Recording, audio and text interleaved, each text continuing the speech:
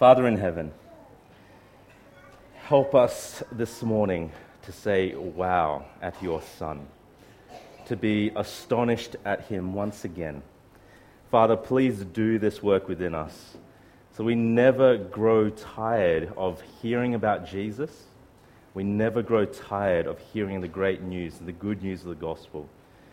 And Father, for those of us this morning who are feeling tired, who are feeling the strain of time or the strain of the year, we pray that you will renew us afresh. Pour out your Spirit this morning to renew our hearts as we receive your word. And Father, we pray that you'll bless us and bless me and help me speak clearly from this passage as I ought, for your glory, our joy, and our astonishment. In the beautiful name of Jesus we pray. Amen. The year is 2007. It's April, 2.5 months before the first iPhone would be released to the world. April 2007, and our church is away at the Chinese Christian Church of Brisbane camp. 4 small churches coming together for our semi-regular church camp. Now, this particular year, a 10 years younger and much sprightlier Uncle Mike husband, elder of our church, was holding an afternoon elective on how to read the Bible for all it's worth. I chose to attend this session in this little workshop, and it was also mostly attended by teenagers from our Coopers Plains congregation. During the workshop, Uncle Mike, he needs to refer to his Bible, but he doesn't have a physical one with him, so he whips out this. And I know what you're thinking, but you're wrong. It's not a phone, it's a PDA, a personal digital assistant. It does everything that a phone can do except call people. So Uncle Mike pulls out this personal digital assistant, this pocket PC. He starts tapping away, he finds a Bible app, and he starts reading out a scripture quote.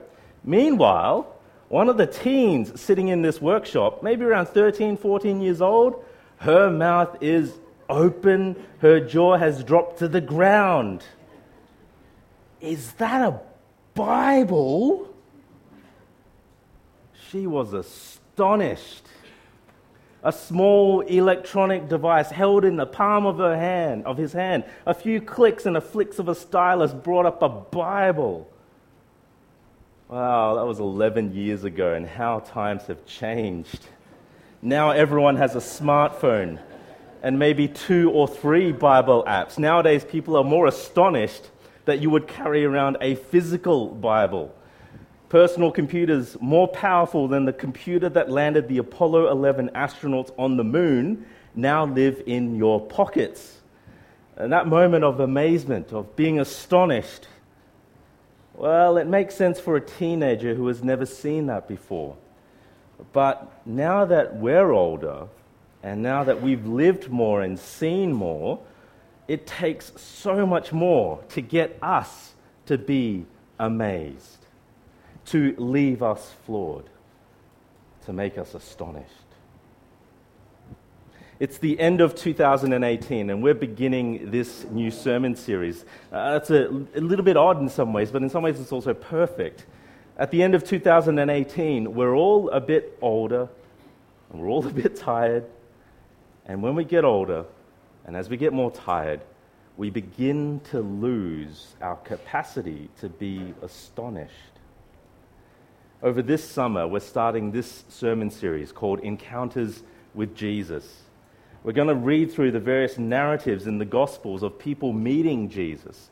And through this series, my hope and prayer is that we'll be able to meet Jesus again through the eyes of those who met him and leave astonished at how wonderful and how beautiful and how awesome and glorious and mystifying and magnificent Jesus is.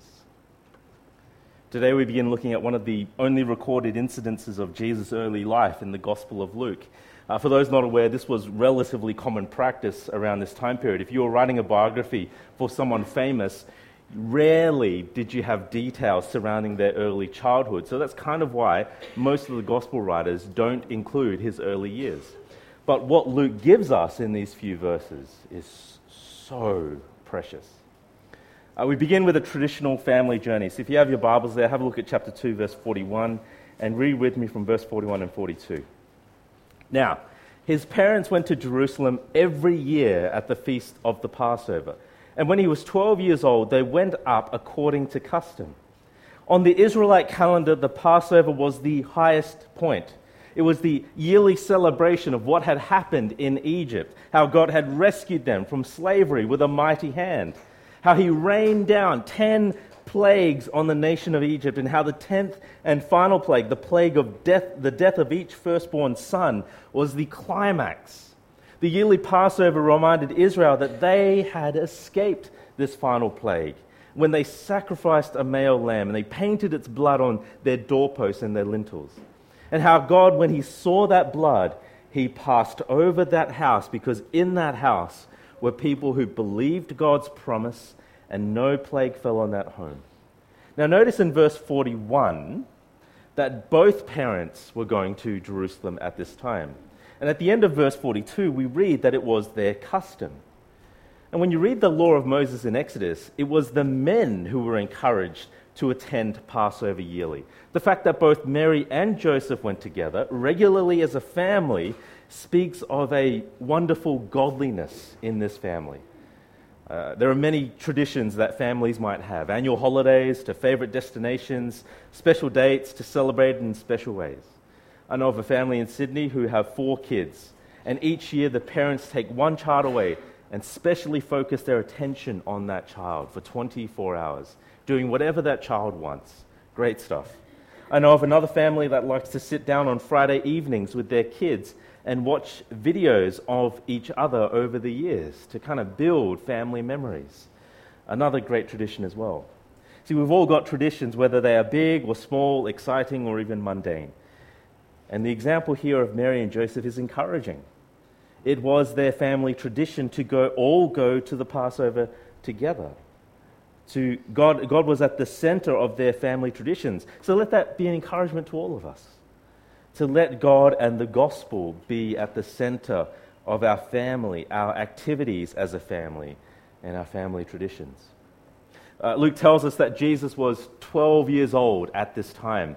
And that's a great age, because the world is beginning to open up to him. The sights and the sounds he would have seen and experienced firsthand the hustle and bustle of some 200,000 pilgrims pouring into Jerusalem for this event. Don't pass over the words feast of the Passover too quickly. This was a monumental event. And for a 12-year-old Jesus, it might have been the unlocking of the understanding of who he was.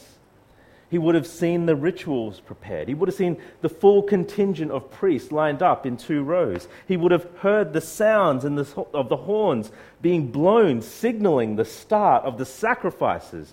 He would have eaten the lamb with his family and traditionally asked his father why this event was so important, as he then heard his father retell the moving story of Israel's escape from Egypt.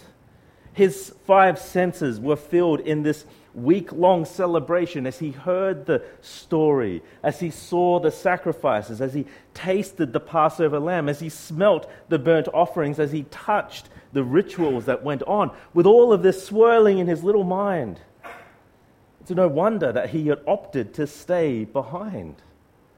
Have a look at verse 43. And when the feast was ended, as they were returning, the boy Jesus stayed behind in Jerusalem.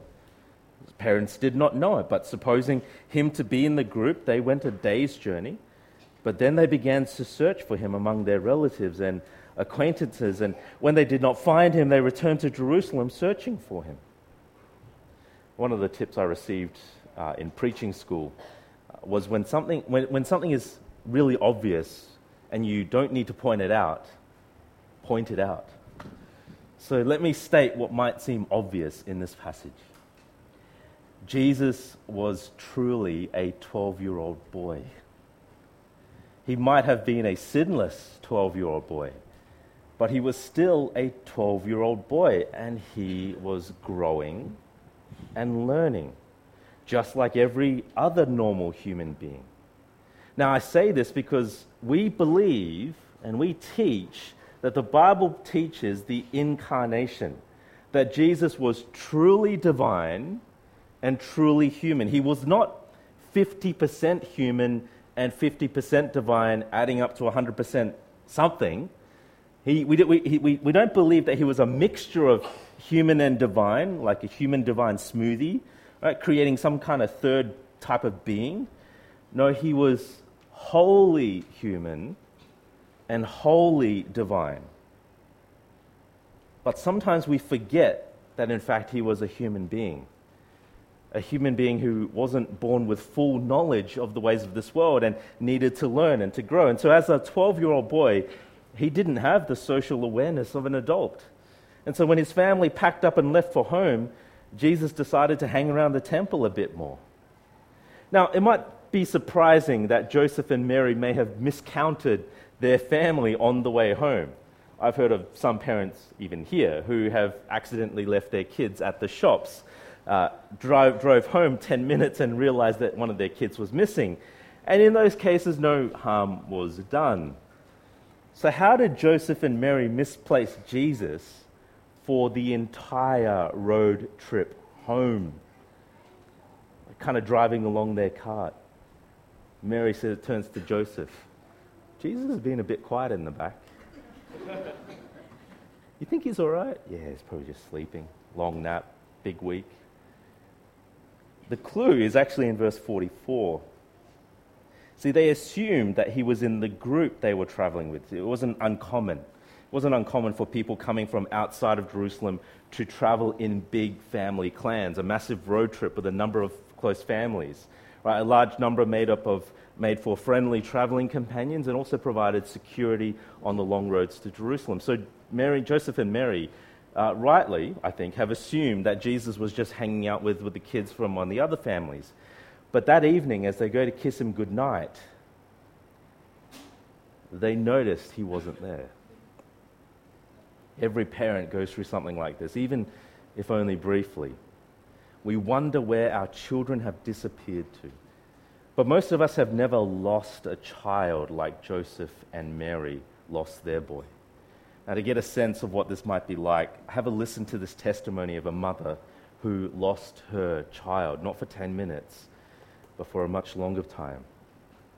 Not knowing where your child is or how he or she is being treated is one of the hardest things you will have to face.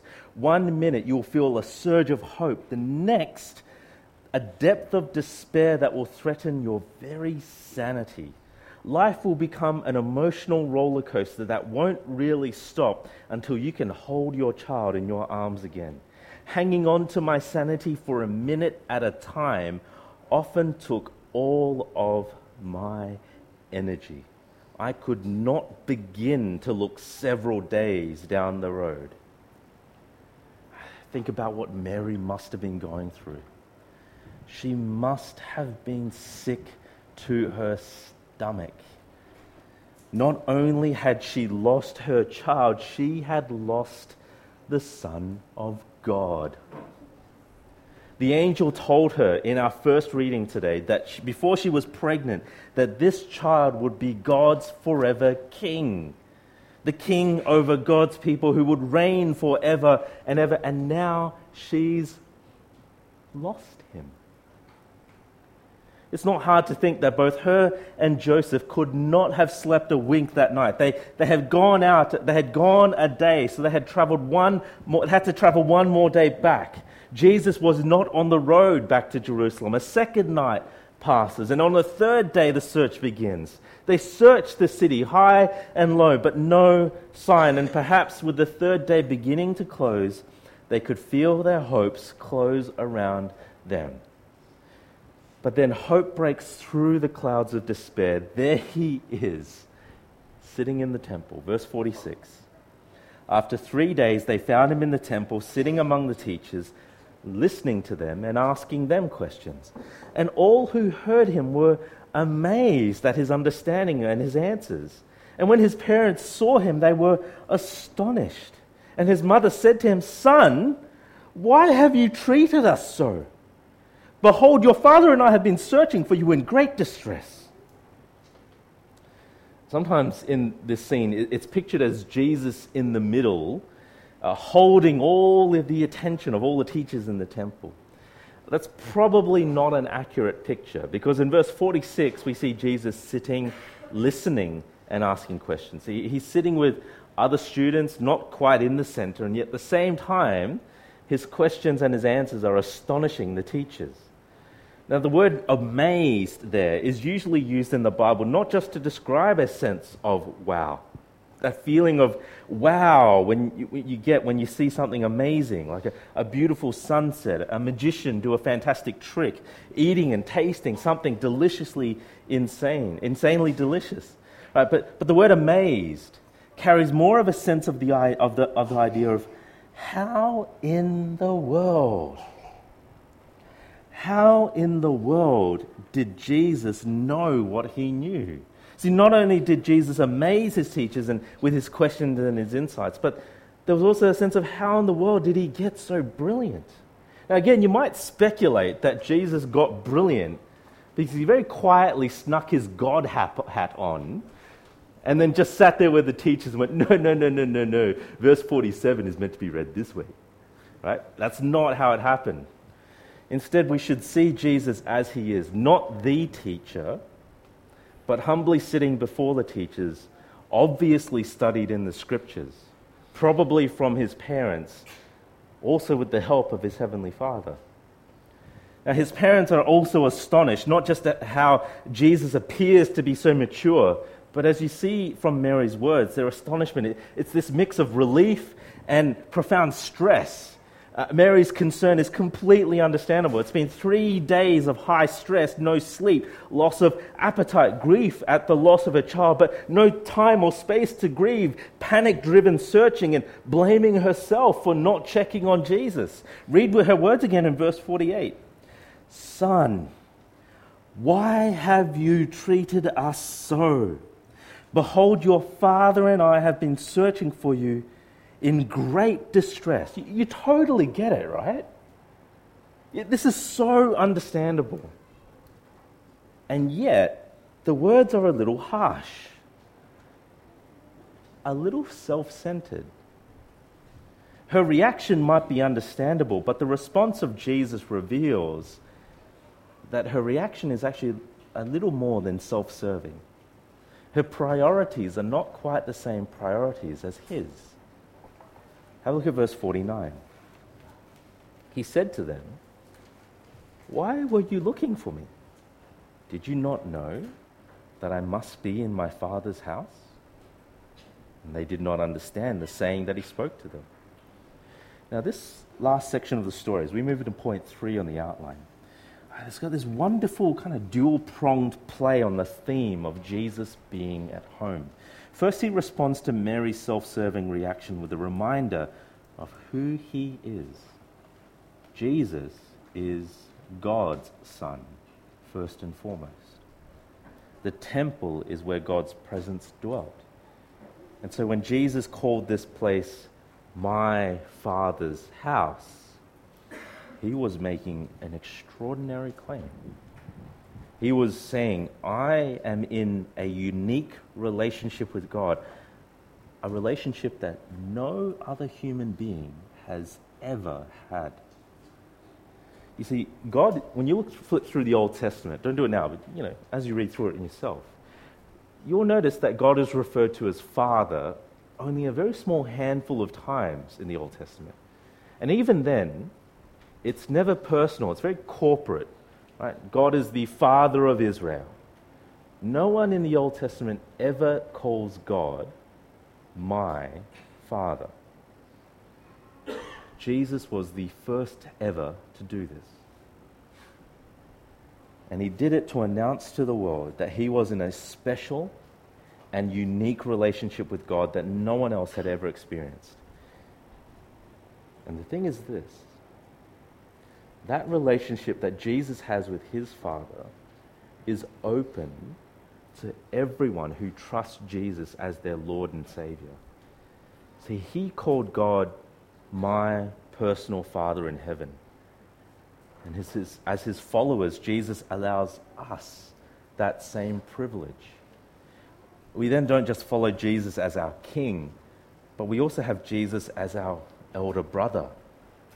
And our brother invites us and anyone who loves and trusts him to see God as your personal Father in heaven. Coming back to this passage for a moment, what Jesus says here is massive. Remember, these are the first words of Jesus ever spoken in his life, the first words that we are told of. And they are words that reveal already his awareness of his divinity. He knew God was his Father in heaven as much as he knew that the man standing next to his mother was his Father on earth. Jesus is God's Son. God is his Father. 18 years later, when Jesus would officially start his ministry, this knowledge would become explicit in all of his teaching. There is none like Jesus. His parents don't quite understand this. And our story ends in verses 51 and 52. Have a look at verse 51. And he went down with them and came to Nazareth and was submissive to them. And his mother treasured up all these things in her heart. And Jesus increased in wisdom and stature and in favor with God and with man. And Mary and Joseph were stressed out of their minds. Panic filled their hearts, and when they found their son and asked them, he asked them, what are you guys worried about? Don't you get that I was meant to be here? That must have been so jarring. Sorry, Mum and Dad, for stressing you out? No. What are you worried about? So it's no surprise that in verse 50 we read that they did not understand what he said. And yet in verses 51 and 52 we get the second prong of Jesus at home theme. Jesus was at home in the temple. It's where he belonged in his Father's presence. But as a submissive 12-year-old, he also belonged at home with his earthly mother and father. And so that's what we see in these last few verses.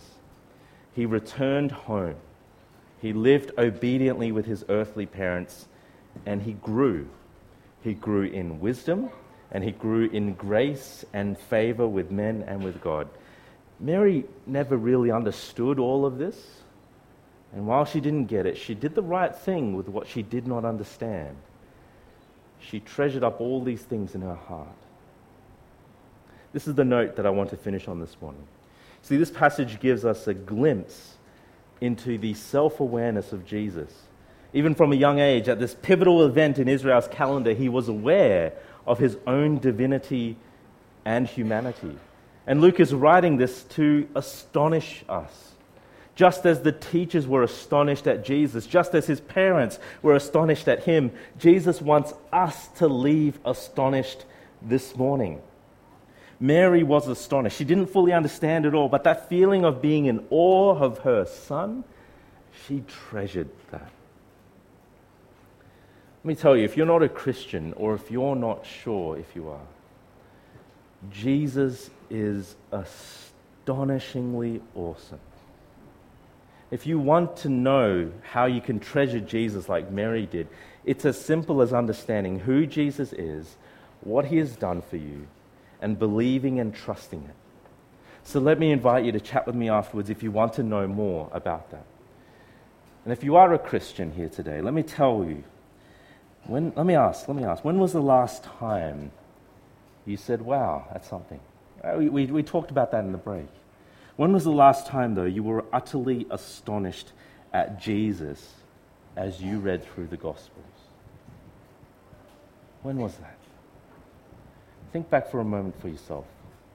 When was the last time you sat there with your Bible in hand, utterly astonished at who Jesus was?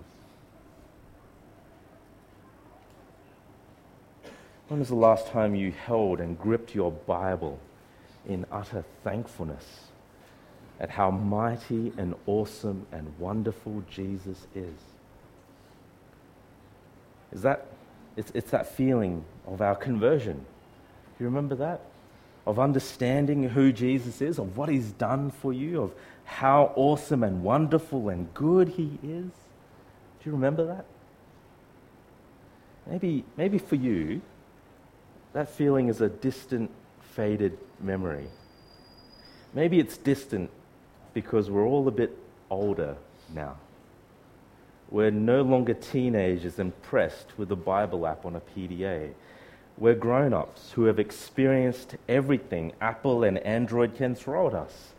We've grown up. We've learned that the older you get, the more it takes to fill your heart with wonder. One of my favorite stories from the Chronicles of Narnia is in the book Prince Caspian. Lucy, one of the girls from the original The Lion, the Witch, and the Wardrobe, she's now back in Narnia, but it's a very different Narnia than the one she left behind. Now it's overrun again, and she needs to find help. She's searching for help in this book, and in this moment in this book in Prince Caspian, she's in the woods. I think she's lost, and she's searching for the great lion Aslan. And the Chronicles of Narnia, Aslan is allegorical for Jesus. And then we read this moment when all hope seems lost. A circle of grass, smooth as lawn, met her eyes, with dark trees dancing all around it. And then, oh joy, for he was there, the huge lion, shining white in the moonlight, with his huge black shadow underneath him. But for the movement of his tail, he might have been a stone lion. But Lucy never thought of that. She never stopped to think whether he was a friendly lion or not. She rushed to him. She felt her heart would burst if she lost a moment. And the next thing she knew, that she was kissing him and putting her arms as far around his neck as she could and burying her face in his beautiful, rich silkiness of his mane. Aslan, Aslan, dear Aslan, sobbed Lucy. At last. The great beast rolled over on his side so that Lucy fell, half sitting and half lying between his front paws. He bent forward and just touched her nose with his tongue. His warm breath came all around her. She gazed up into his large, wise face. "Welcome, child," he said. "Aslan," said Lucy, "you're bigger." "That's because you are older, little one," answered he. "Not because you are?"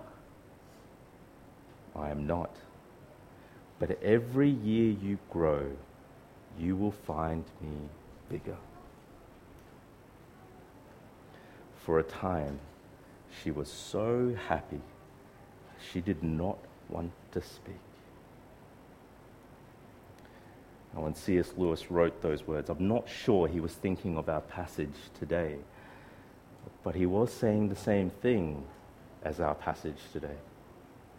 The older we get, the more it takes to fill our hearts with wonder, and only Jesus is big enough to keep filling it. We're coming up to Christmas, and wouldn't it be great this Christmas if we could recapture again that Jesus is more astonishing than we remember, more beautiful than we could imagine, more wonderful than anything this world could offer us. And if you're here this morning trying to recapture that, pray and ask this Christmas that God would help you to recapture this. Plead with God that Jesus would be the treasure in your heart, and ask God to help you to not lose your wonder. Let me pray.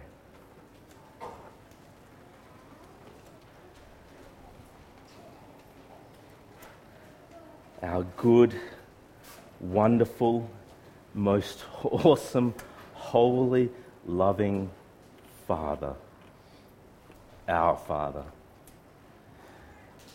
please help us to never lose our wonder of Jesus. Please help us to never outlive our awe and wonder of him. Amen.